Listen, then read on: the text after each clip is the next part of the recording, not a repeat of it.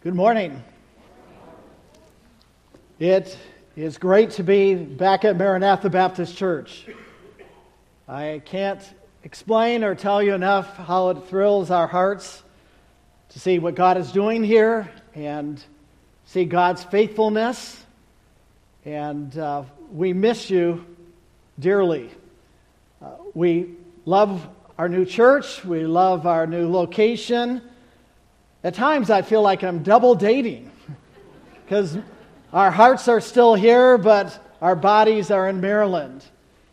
We know God has a plan and purpose for all things, and as we shared in Sunday school, we sought wise counsel, prayed to the Lord, and thought for years about possibly moving, and God has fulfilled that. Although, when we first moved to Maryland, I was wondering, okay, why is it taking so long to get our car registered and a license?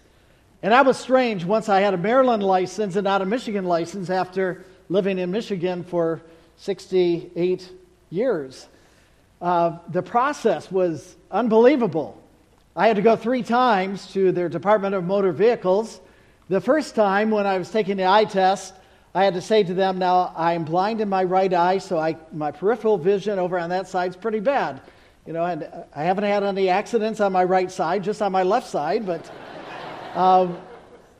and the guy said, well, I don't know. I think you're going to have to go to the eye doctor and have the eye doctor tell us that you can drive in Maryland. Well, I've been driving for decades in Michigan, and they didn't have any problem with that. So, I went to the eye doctor and came back, and then they looked at our car registration. Oh, it's from Michigan. You have to have it inspected. Even though it was a 2-year-old car with only 11,000 miles at the time, you have to go get an inspection. So we had to go pay $100 besides paying the doctor fees and so forth. And then by the time I got the registration and everything, we were paying hundreds of dollars just to have a license plate and a driver's license in Maryland. But we are residents of Maryland and we have our license there. We again, earnestly miss you and pray for you. As I mentioned during the Sunday school hour, we're watching, looking over your shoulders, especially those in the 2/3 of you in the middle of this section. We're watching and waving and saying, there's so-and-so and there's so-and-so, and we're missing so-and-so. Where are they? And maybe they're sitting over there. And so some of you on the outside kind of move to the center sometimes so we can wave and say hi to you at least. Having made this move and searching for a church, which God has wonderfully, providentially given us a church that we love and appreciate, I am very thankful more than ever for Maranatha Baptist Church, for the philosophy of ministry, for the leadership at this church, Pastor Joey, Pastor Brett, Pastor Mike, and what God is doing in your midst, and I hope you appreciate this church. It is rare what you have at Maranatha Baptist Church. And I recognize in any church we don't agree 100% with everything. We don't agree necessarily with everything at our church, but the main things are the main things and the minor things are the minor things. And we can let those go and appreciate the main things. And I appreciate at our new church the focus on a good philosophy of ministry, very identical to Maranatha, and the importance of the preaching of the Word of God. Faithfulness to the Word of God, and those are the main things. And that's why we're happy and settled at our new church. Little did I know that when we started going there, that eventually, as was announced, I'm going to be working part-time, starting today actually, at our new church in Baltimore. Part-time. And my problem is that I have another part-time job working at a funeral home. And every time I go back to Lowe's, they're begging me to come back and work part-time at Lowe's. In fact, the last time I went there, I said, okay, I can maybe squeeze in a day or two. And then the rational mind said, no, you can't work at Lowe's and work at a funeral home and work at your church also. And so now I quit going to Lowe's because I've gone back to Home Depot because every time I go to Lowe's, they're begging me to come back. I mean, I wasn't that good at mixing paint. And despite all the paint that I spilled, they have tried to get me to come back. An interesting story, too, just to share that after we started attending the church, we looked at several churches, but we had been looking at this church online for months and years ahead of time. So we kind of knew this would be the church. And I was invited by the pastor to come to a meeting with a man by the name of Alexander Strauch, who is kind of a guru of church ministry, church leadership. And the church leadership was at this lunch, and they had lunch at a seafood restaurant, which I hate seafood, so I had to act like I was enjoying the food there. But Alexander said, well, go around the table and introduce everybody. Tell us what they're doing in your church. And so introducing the leadership team, and he came, and this is Glenn. He is new here, and he's soon going to become a pastor at our church. I said, oh, well, that's news to me. I didn't really know that at that point, but the seeds were being sown for God to give us an opportunity, which we are extremely grateful for, to be able to serve there. But we pray for you regularly, and pray for Pastor Joey, and God blessing him, and especially with his health issues. Pray for God's blessing and restoration of health for you, dear brother. Please open your Bibles to Philippians chapter 2 once again. We're going to look at the first 4 verses. Philippians chapter 2. Did I say 4? Chapter 2. Verses 1 through 4.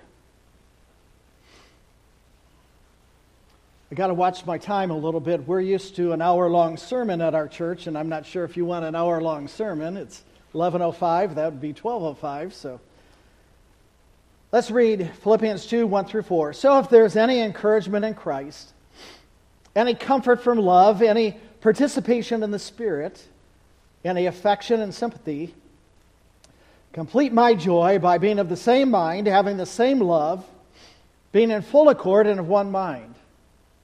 Do nothing from selfish ambition or conceit, but in humility count others more significant than yourselves.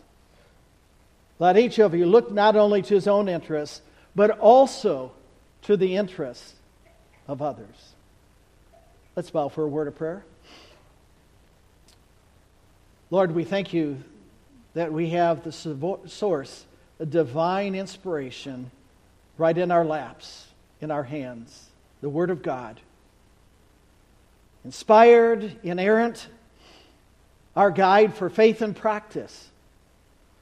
And all of it is profitable for us, and as we look at this text, may we examine our own hearts and lives to see how we match up.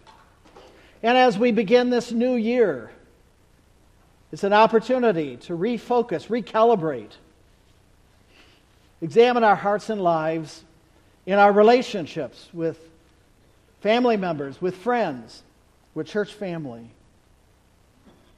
We pray that we will be convicted where necessary, encouraged where necessary, and walk more worthy of you. In Jesus' name, amen. It's no secret that our society is very self-absorbed. Baby boomers, my generation, were called the me generation. But millennials have been called the me generation. I'm not sure what generations X and Z are. They're probably a lot more me's. But they got it from us, the baby boomers, to be very self-absorbed, to be the me generation. We also live in this world of what's called selfies. You ever think about that? Self. Let's take a selfie. Millions of them are taken every day and posted on social media. But I saw an interesting New York Post article that said that taking selfies is actually more dangerous than swimming in the ocean. More people die from selfies than from shark attacks. Because people are distracted, they take selfies in precarious situations, and sometimes fall to their death. And I believe as a result of this me-centeredness that is a problem for, I think, all of us. If we're honest with ourselves, that we have to admit that we are often self-absorbed. That this me-centeredness has led to a rise of conflict dissension and disharmony among believers in the community, in our families, and tragically also our church family. So Philippians chapter 2, verses 1 through 4, I believe is a very convicting passage. It is a powerful passage that we should allow to speak to us on this first day of 2023. And it is the opposite of this me-centeredness in our culture. I've titled this sermon, How to Foster Harmony with One Another. How to build harmony with one another. Now, I think most of us know the Church of Philippi, and we read of that in Acts chapter 16, was established on Paul's second missionary journey. Two of the well-known converts of Paul are recorded in that chapter, Lydia, the seller of purple, and the Philippian jailer and his family. And Paul and Silas were thrown in prison for a period of time. So Paul wrote this as one of the prison epistles. In chapter 1, verse 3, he says, I thank my God in all my remembrance of you. There's no controversies. There's no doctrinal correction, no moral sin to expose, but he's talking to what seems to be a fairly healthy church. But yet, there seems to be an issue that comes up in chapter 2 and also in chapter 4 that was gaining ground in that of disunity among the brethren. A healthy church, but a church that there ought to be concern. And all of us have relationships, and we ought to be concerned when there is conflict that is not resolved. We ought to be concerned when we're not loving one another as Christ loved the church, that we're not obeying the commands to love the Lord our God with all our heart, soul, and mind, and love our neighbor as ourselves. So there's three main points that we like to share as we look at this text. The first is reasons to build harmony. Why should we have harmony in our relationships? Notice verse 1 once again. So if there's any encouragement in Christ, any comfort from love, any participation in the Spirit, any affection and sympathy. Paul begins with the word so, or therefore, referring to what he has already spoken about leading up to chapter 2. And I believe a key verse is found in chapter 1, verse 27, leading up to this so.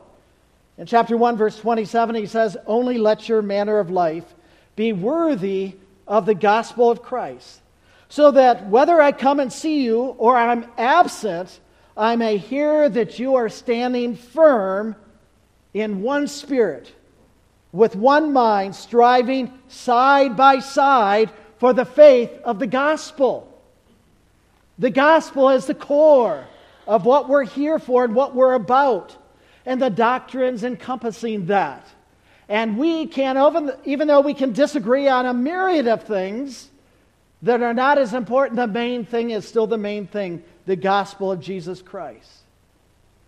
So we find in verse 1 a series of if clauses that in the Greek language were called first-class conditions, making them really certainties. If, in this verse, 1 can be translated since or so. So we have 4 encouragements, 4 reasons to build harmony in verse 1. I'll highlight them very quickly for time's sake. And it could be, since you have, first of all, encouragement in Christ. Are we not encouraged by the gospel of Christ? That we, when we were saved, were joined together with Christ, union with Christ. That we ought to say hallelujah. In our church, they're a little more vocal than Maranatha ever was, so it's okay to say hallelujah or amen occasionally. Secondly, another reason to build harmony is comfort from God's love, or consolation from God's love. His love is so amazing. Thanks be to God for His unspeakable gift. But God commended His love toward us in that while we were yet sinners, Christ loved us. Thirdly, since we have participation with the Spirit of God, when you and I were saved, we were immediately indwelt by the Holy Spirit. The Bible tells us our bodies are the temple of the Holy Spirit. God the Spirit is our comforter, our guide, our convictor.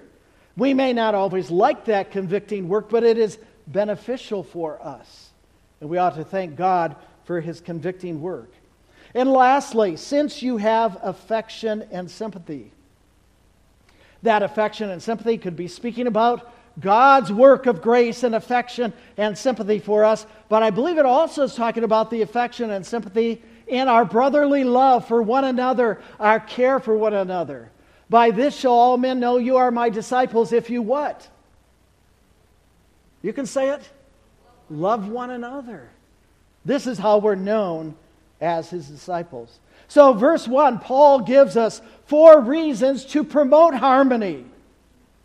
And these are just 4 of dozens of promises in the Word of God. Our gratitude for these blessings should motivate us to be in harmony, to resolve conflict with one another. How can I rip apart other Christians when we are so loved by God? That ought to change our hearts and minds. But then, secondly, Paul in verse 2 gives a request to build harmony. There are reasons to build harmony in verse 1. There's the request to build harmony in verse 2. And this is a command, my friend. Paul says, complete my joy by being of the same mind, having the same love, being in full accord and of one mind. Paul's earnest request is complete my joy. Now, I find that very amazing. Remember, Paul's in prison. I probably would have been praying, complete my joy by finding a way out of prison.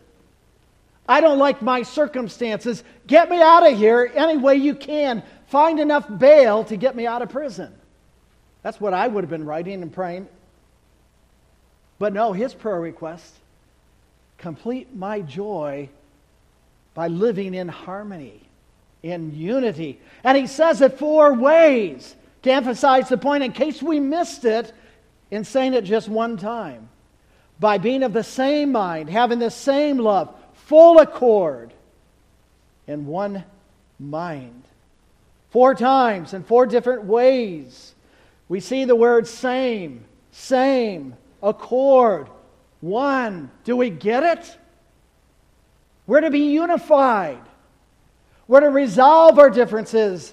At times, let love cover a multitude of sins. I don't have to make this an issue. And then there are times, if it is a doctrinal issue, if it's a gospel issue, yes, there are times we have to separate, that we have to do what is right for the purity, for the sake of the gospel. But the issue is that harmony ought to dominate our lives. That was a theme of Christ's prayer in John chapter 17. A prayer that often is not called the Lord's Prayer. We think of the Lord's Prayer in Matthew chapter 6, but in a longer prayer, this is really God's prayer for His disciples. And listen to John 17:22. One of the elements of His prayer was this: the glory which you have given me, Jesus says, I have given them. And what is His request? So that they, my disciples, my followers, may be one. Just as you and I are one, the Godhead is in one, the Father, Son, and Spirit, the triunity. And the call is that believers, in His earnest prayer, before He was betrayed, before He went to the cross, Jesus prayed for harmony. Paul delivered that same message, as we mentioned in chapter 4. You don't have to turn there, but in chapter 4, verse 2, Paul says, I urge Euodia, I urge Syntyche to live in harmony in the Lord. So while this is a model church, a healthy church, there was some disunity, and he goes to chapter 4, and now he names names. Can you imagine if we got a letter at Maranatha Baptist Church naming 2 ladies that need to deal with their discord, so that the whole church and churches for centuries know the names of Euodia and Syntyche? They're named. Has anybody named their daughters Yodia and Syntyche? They were in conflict.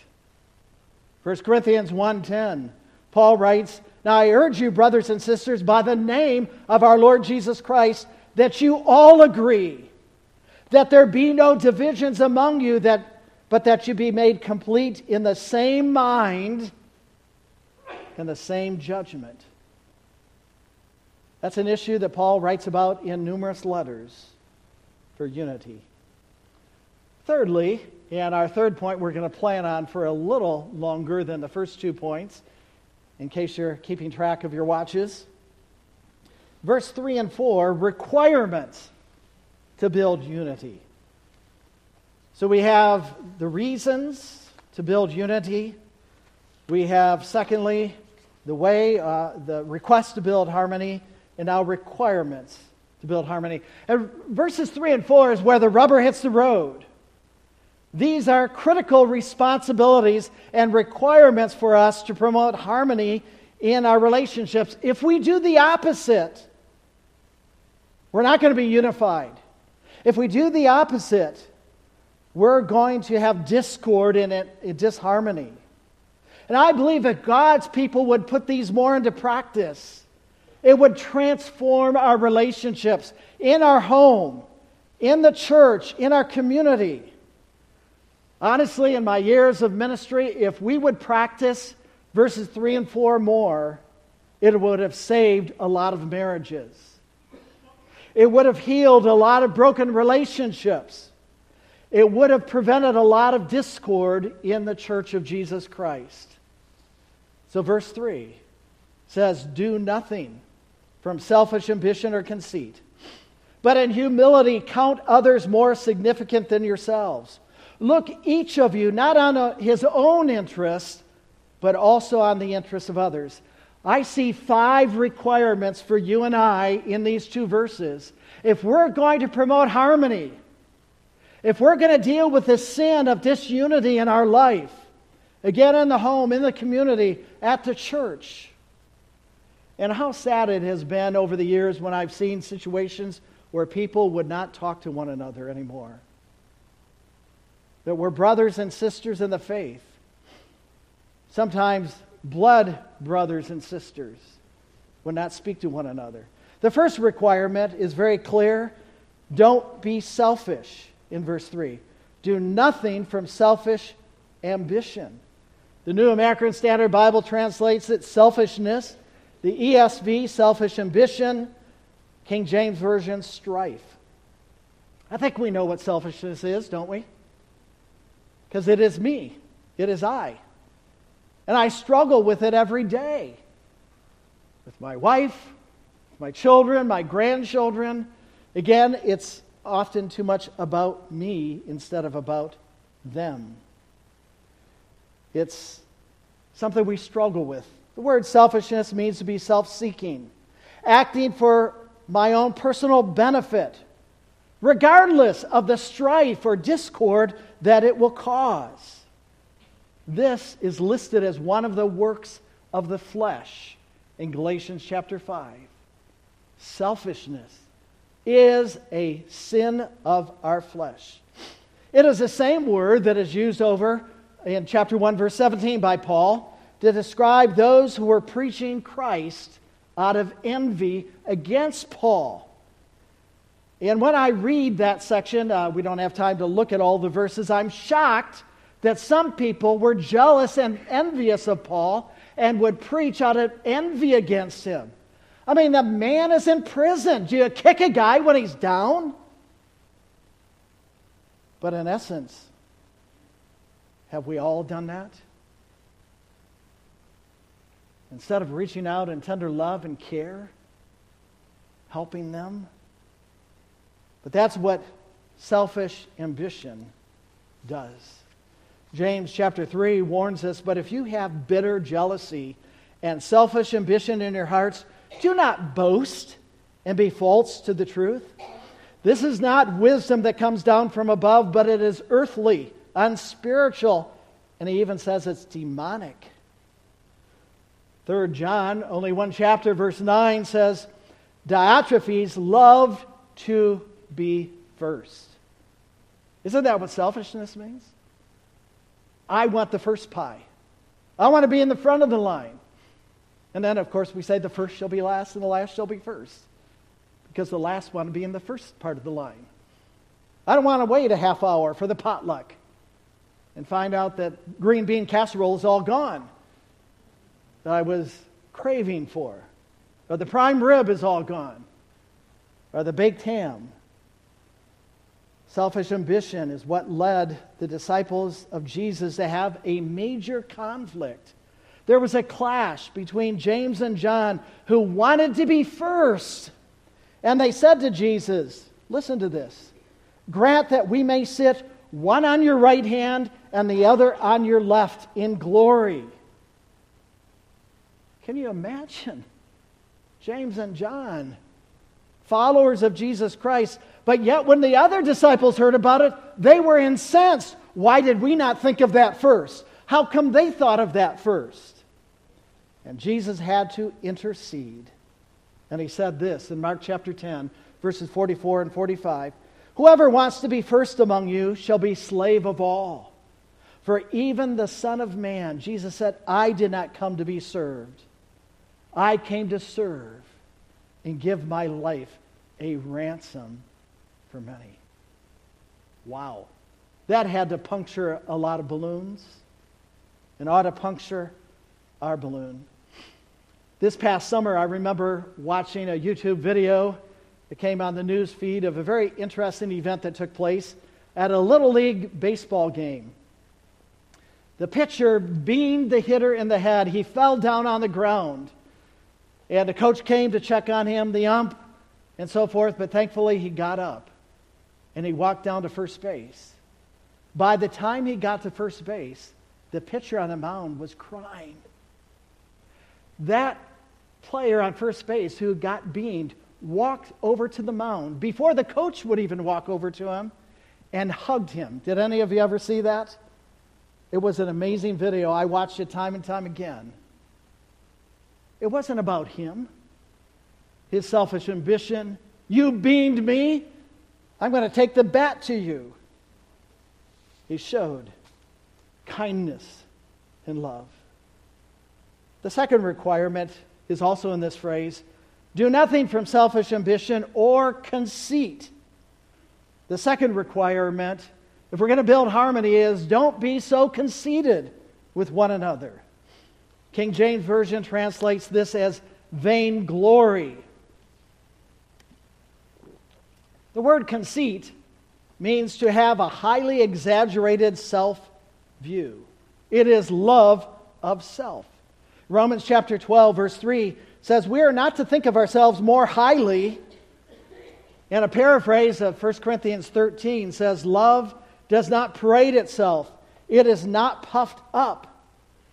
We should not be doing things to be seen of others, to receive accolades, to have hearts filled with pride. In fact, Christ condemned that among the Pharisees when he said in Matthew chapter 6, verse 1, take care not to practice your righteousness in the sight of people, to be noticed by them. Otherwise, you have no reward from your Father who is in heaven. And three specific areas that he talked about in the Sermon on the Mount was their fasting, their prayer life, and their giving. Don't do it to be seen of others, to receive a pat on the back or an accolade. If you do, you've lost your reward. Because, my friend, I think we all know how destructive pride is in our lives. As Proverbs 16:18 says, pride goes before destruction, a haughty spirit before a fall. Because when I'm conceited, I'm thinking about myself. I'm puffed up. I want to brag. I want to boast. And it's hard not to brag about our grandchildren and boast about them. I remember years ago playing on Maranatha's softball team, and I was never very good.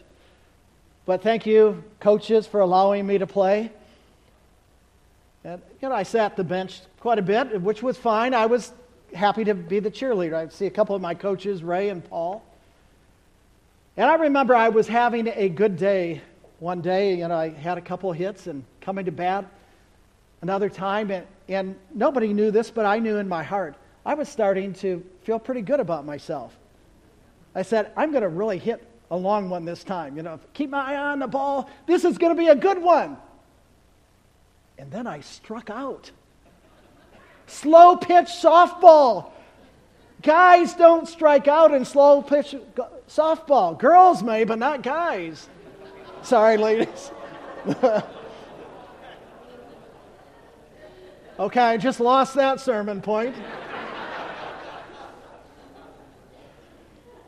I knew I had a heart of pride, and I deserved to strike out. Reminded of 1 Corinthians 10:13. Therefore, let anyone who thinks he stands take heed, lest he fall.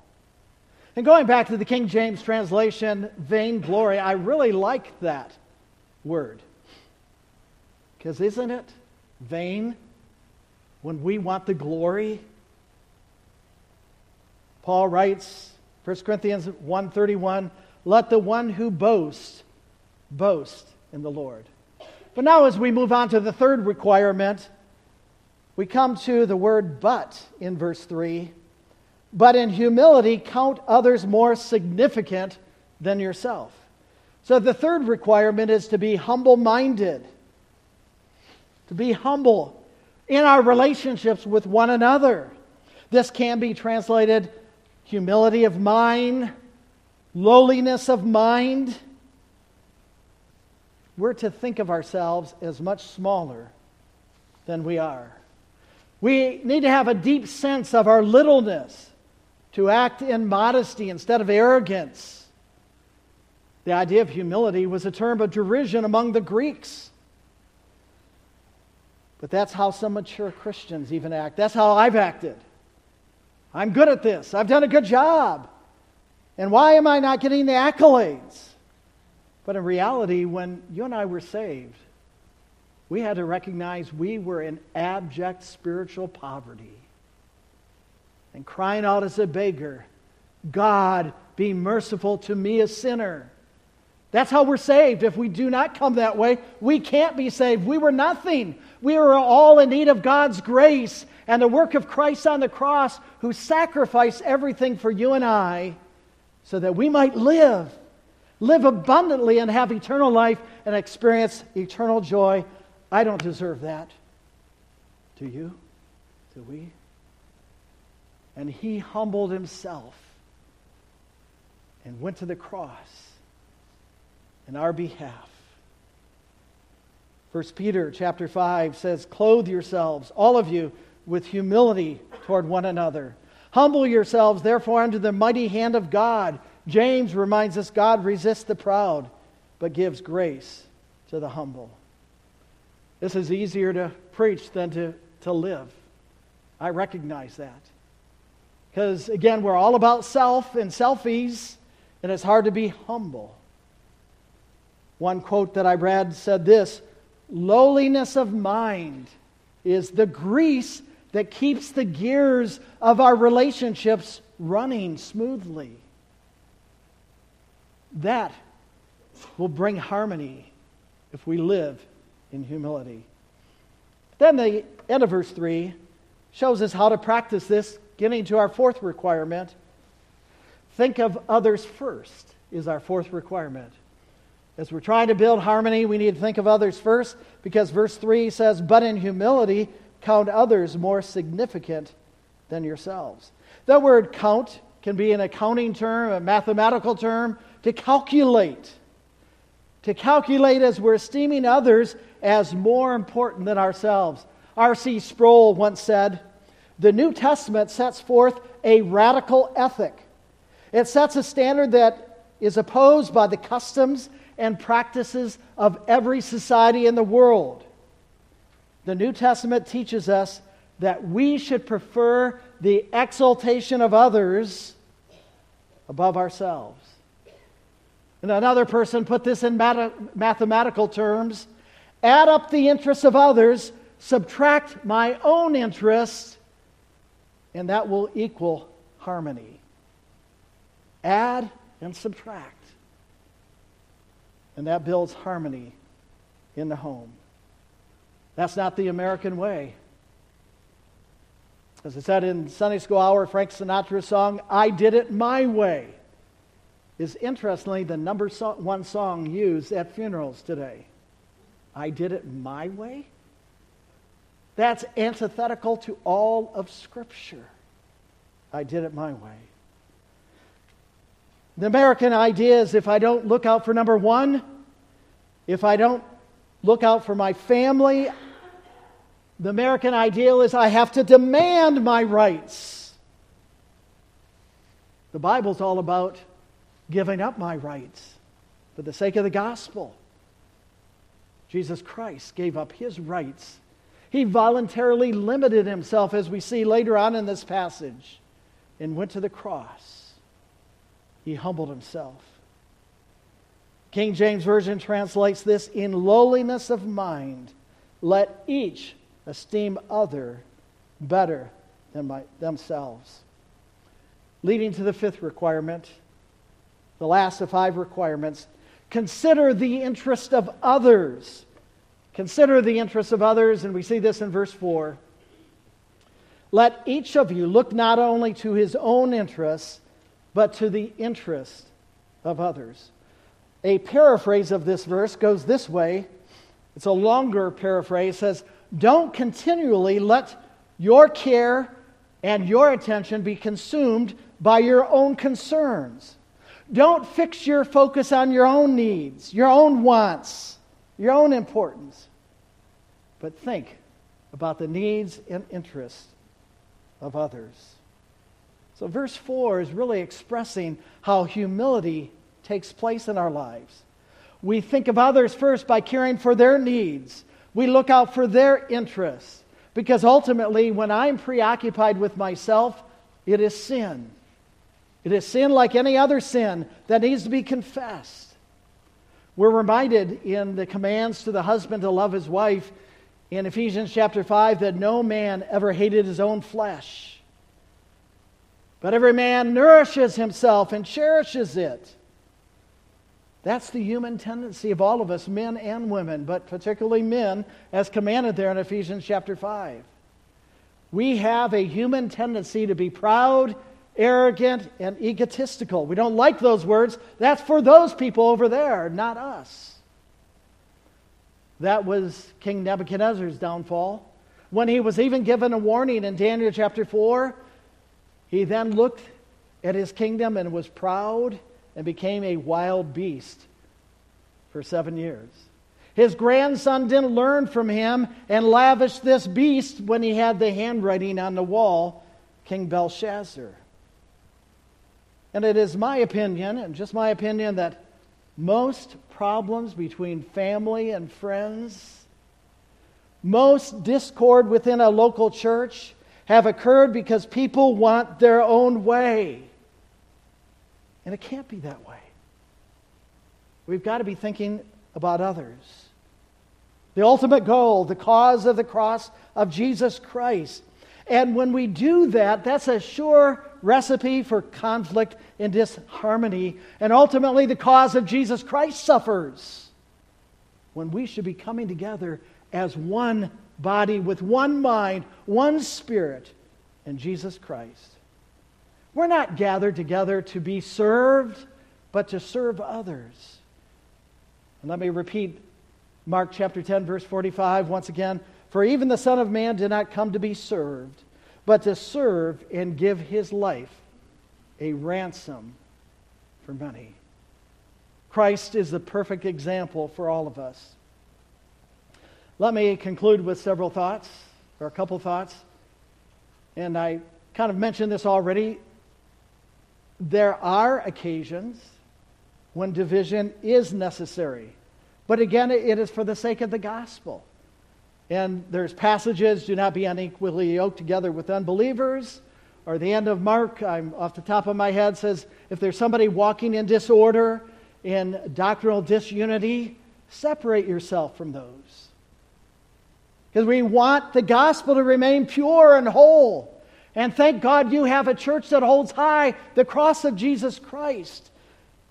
And the gospel is central focus. You ought to rejoice in that. Because there's so many churches that have abandoned the faith. So divisions sometimes are necessary for the purity of the gospel. But secondly, it's my opinion that most divisions are unnecessary. As I've looked at my life in a landscape of issues over the years, most are not essential to the gospel. Most are a result because I want it my way. There are times we can agree to disagree. I mean, I don't agree with all the decisions I've made in my life. And even though I have a beautiful marriage with my wife, Sue, we don't always agree. But we need to submit to one another in love. Paul has given us some important principles in this passage to promote harmony. And the problem is we as Christians want our way. We're demanding our rights too often. And we too often are concerned because we didn't get our way or because we can get our feelings hurt. And it's important to be caring and cautious and helping people through that.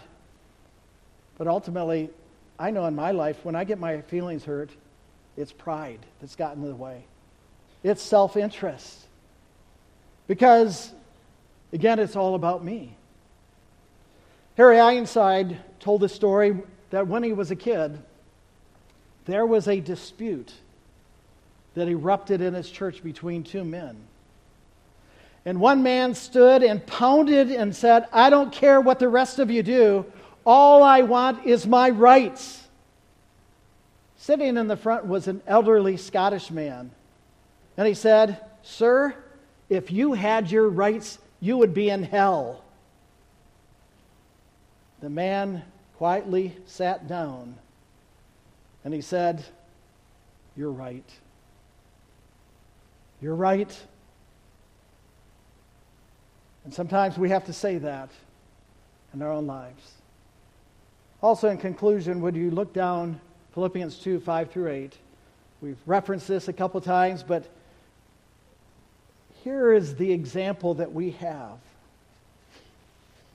Have this mind among yourselves, which is yours in Christ Jesus, who, though he was in the form of God, did not count equality with God something to grasp, something to wrestle with. He was willing to leave heaven's glory for you and I.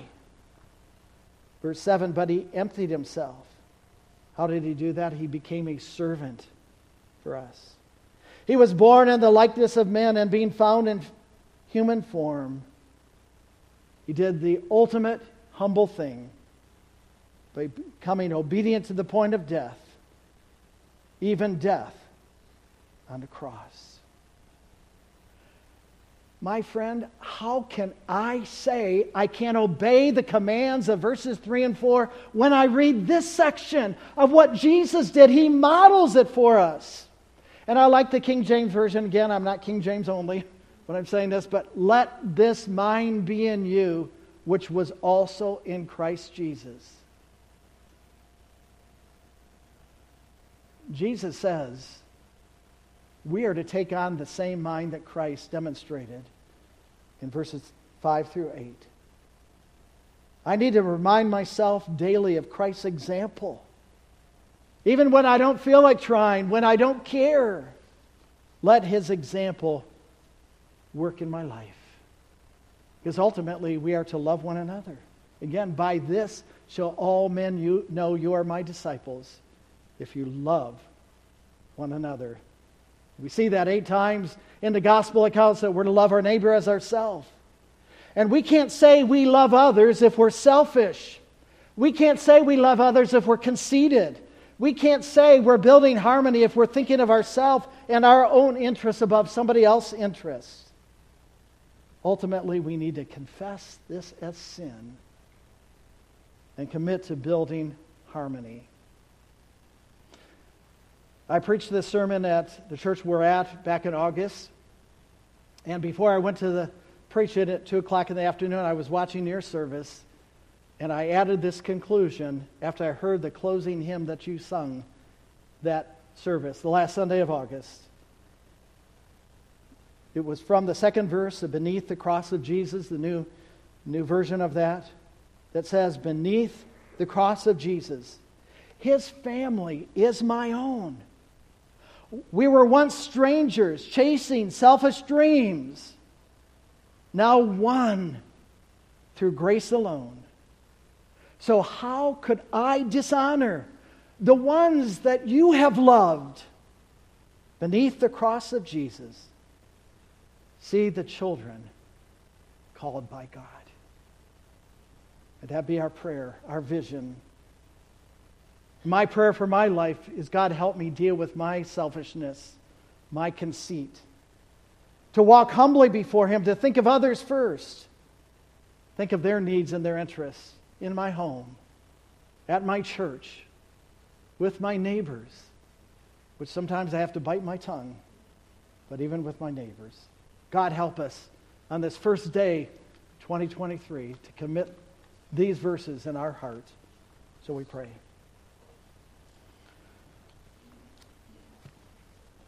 Lord, you know our hearts. You know our struggles. We thank you for the gospel of Jesus Christ that's very clear in this passage. That Christ went to the cross for the sake of our sins, that we could be redeemed through the blood of Jesus Christ, through faith and repentance in Christ alone. And we all came the same way, poor in spirit, humbly crying out for our salvation. Oh, Lord, help us to walk more humbly before you. Help us to rebuild broken relationships. Help us not to point the finger at others, to point the finger at ourselves. To resolve conflict, we have to start with our own hearts and lives. And readjust our thinking. And then pray that God will work in other lives and hearts. May the marvelous grace of Jesus Christ overwhelm us. Build a greater spirit of harmony among us. In Jesus' name.